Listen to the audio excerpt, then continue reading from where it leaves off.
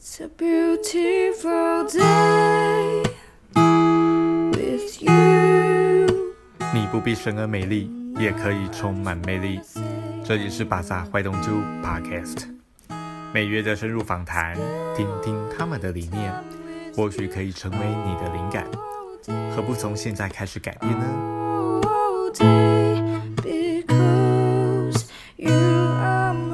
各位坏动猪的听众，大家好，我是哈珀时尚 Harper's Bazaar 总编辑廖秀年。我们今天要来跟一位非常优秀、非常剧场界非常厉害的大师级的人吼，我应该这样讲。他同时是 Studio M 风戏乐工作室的艺术总监，然后在流行音乐跟剧场的影视各界跨界的很厉害的音乐职人。最近更是很棒的一件事，就是他的台湾有个好莱坞的音乐剧，有非常大的感动非常多人，然后也是这个剧的最大的推手的王希文。嗨，学姐你好，各位听众朋友大家好。我们今天就是想要来跟你聊聊关于你，因为这是一个坏懂剧的专栏，所以我们想要聊聊你做音乐、做在剧场音乐剧音乐的过程里面，你的一些特殊的过程历程，包括说你在这个工作室已经有10年了哦。那这个10年的过程里面，你当初为什么想要成立它？的最大动机是什么？是那就是风戏乐工作室，就是我的一个做音乐剧创作的剧跟制作的剧团啦。那它的确就是成立于10年前。那其实10年前的成立是一个阴错阳差的巧合。其实说这样，因为那个时候10年前我刚在纽约念完电影配乐，那我本来是要在当地都办好了这个艺术家签证，想留下来就是磨练，然后打拼，然后赌一赌，要念这撑个1年这样子。然后因为我在第1年念书时候，刚好跟蔡伯章合作创作了第1版的《木兰少女》。然后我毕业之后，导演吕伯生老师就说叫我回去，他叫我们成立一个剧团，然后说他们几个老师当我们的艺术总监，当顾问，带我们专门做音乐剧，然后重做一次《木兰》，当做是这个团的创团作。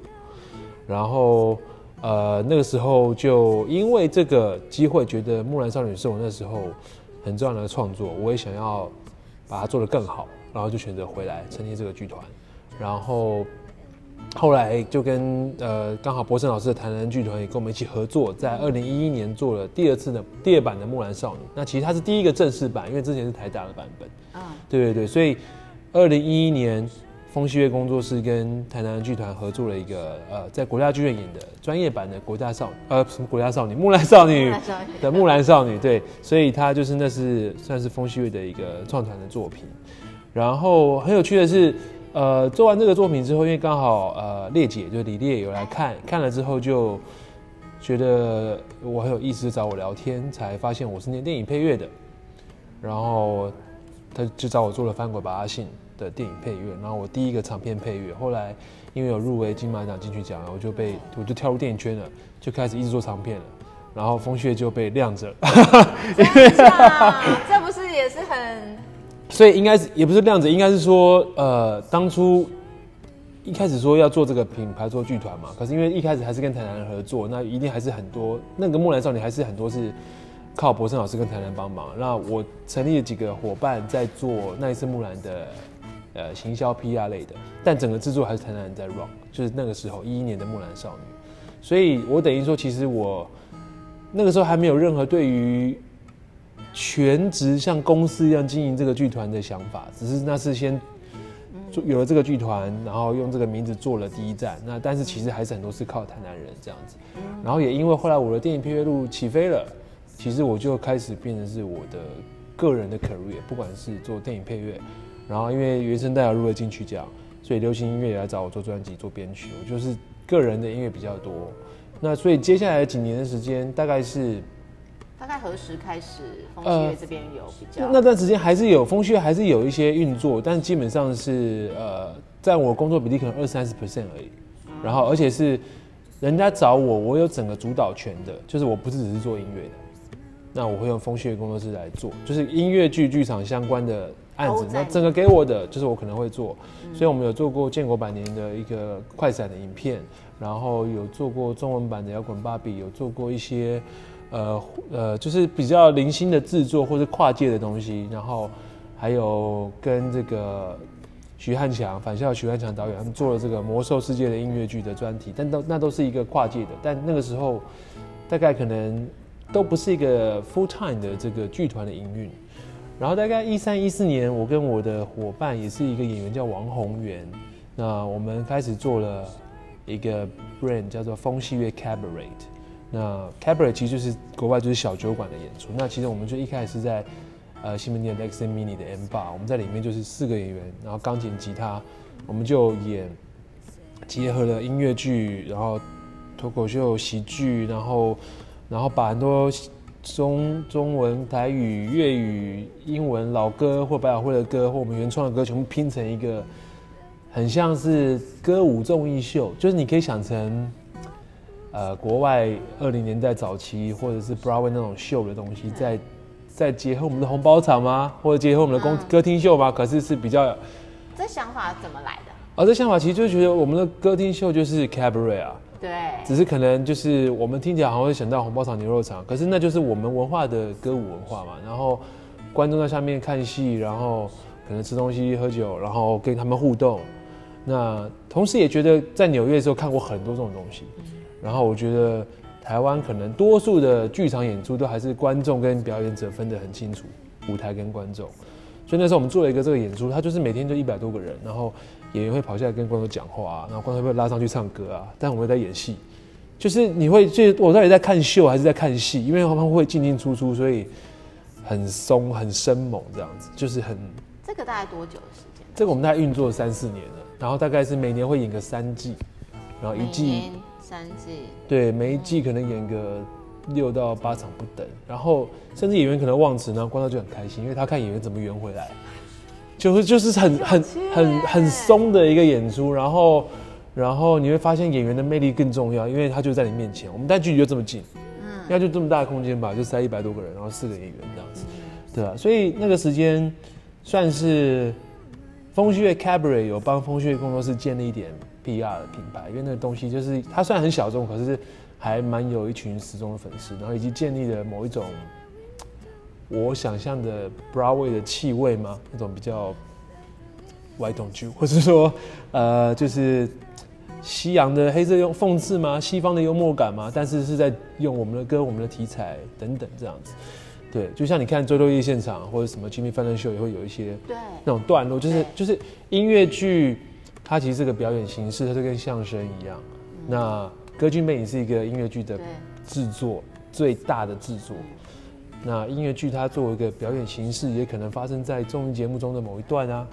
或者说它就是一个形式嘛。就像周六夜现场有很多个段子，对不对？它有好像在学新闻主播的，有很脱口秀的，有很音乐剧的，所以其实有很多种可能性。所以那也是我们在开发不同可能性。那几年就是13、14年开始，我们就有蛮多比较有能见度，然后一直到16年，我们邀请去新加坡做木兰少女。去演了2个月，然后，这个时候那一站回来之后，我们又有去国家剧院跟台中歌剧院，所以也因为那个时候的这个整个知名度更高了，然后加上这个大的制作，所以我们有一些机缘，就是想说，那我要好好来做风戏乐的营运。那我的下一个大型的音乐剧是什么？因为但那几年我有帮全民大帮别的团创作音乐剧，可是我就只是 as a composer 帮他们工作这样。那但是我对于音乐剧有更多自己的想法，然后所以后来16、17年《木兰少女》在演完之后，我就比较专注的在想风戏乐的经营，包括我们自己开发剧本，然后不管是好莱坞或是我们其他正在开发的剧本，然后剧团的营运啊，然后商演啊，然后课程啊、教育啊，就开始比较是个常态性的团队。然后虽然人数不多，但是就是还是就开始变得像个剧团一样，每年有很多营运的状况。所以现在目前有多少人？目前我们全职是4个，但是真的不多。但是应该是如果加财务是5个，但是就是根据不同的专案会有，譬如说好莱坞就有100多个人，当然对，所以那小型的可能在多2个行政不一定。但是因为剧团不大，因为台湾你说绿光什么可能也就10几个行政吧，因为其实真的蛮多人的。那我们的怎么讲？你要有很多演出或者是商演资源，才有可能养10几个人的行政。另外一个规模，对，其实5个人都蛮多的，对。但就是这几年开始，就是比较有常态的营运这样，然后也慢慢的，不管是演出或者说自己的演讲或是教课，我们去推广更多我的音乐剧理念。所以到现在为止，我自己现在在音乐剧或者风序的工作，可能是占我1年工作的70%，现在是70%，或者更多吧。因为我之前可能1年做3、4部电影，现在可能1年做1部而已。对，差蛮多的。我想要问一下，就是说，你说想要推广这个理念，你最想要推广的那个核心的音乐剧的理念是什么？在台湾的话，这个有点广。你的蓝图是什么？这个有点广，因为从小到比较广的话，从一个你现在最现阶段想做的，以及到你可能5年后你想做的。这个有点广，但是我想要用常举的，就是用实物的例子，可能会比较，就大家比较能理解。就像，因为我小时候，就是可能1980年代或者是90年代，我们吃日本料理，很多台式日本料理，生鱼片都超大，对不对？然后芥末都要拌在一起，跟酱油拌在一起，这样对不对？然后，那长大之后呢，越来越多日本料理，或是你出过国去过日本，你就会知道寿司其实是小小的，然后有的寿司芥末可能不要拌酱油，要挪在上面，然后它可能要翻过来吃，你就会说哦，原来这个文化有这些学问，对。或小时候你觉得必胜客达美乐就是披萨，但必胜客达美乐很好吃，可是你就发现哦，原来披萨有薄脆的披萨，原来你就发现那个东西有更多学问，从食材、质感、吃法、名称，配什么喝的，就是有很多学问在。那对我来说，音乐剧就是这样的一个状况，就是我可能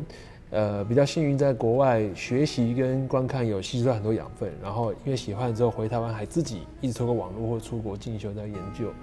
那蛮希望让更多人可以理解这件事情的美好，所以用这个西方的形式来说东方的故事，然后让大家知道这个东西、这个形式它的魔力，大概是这个样子。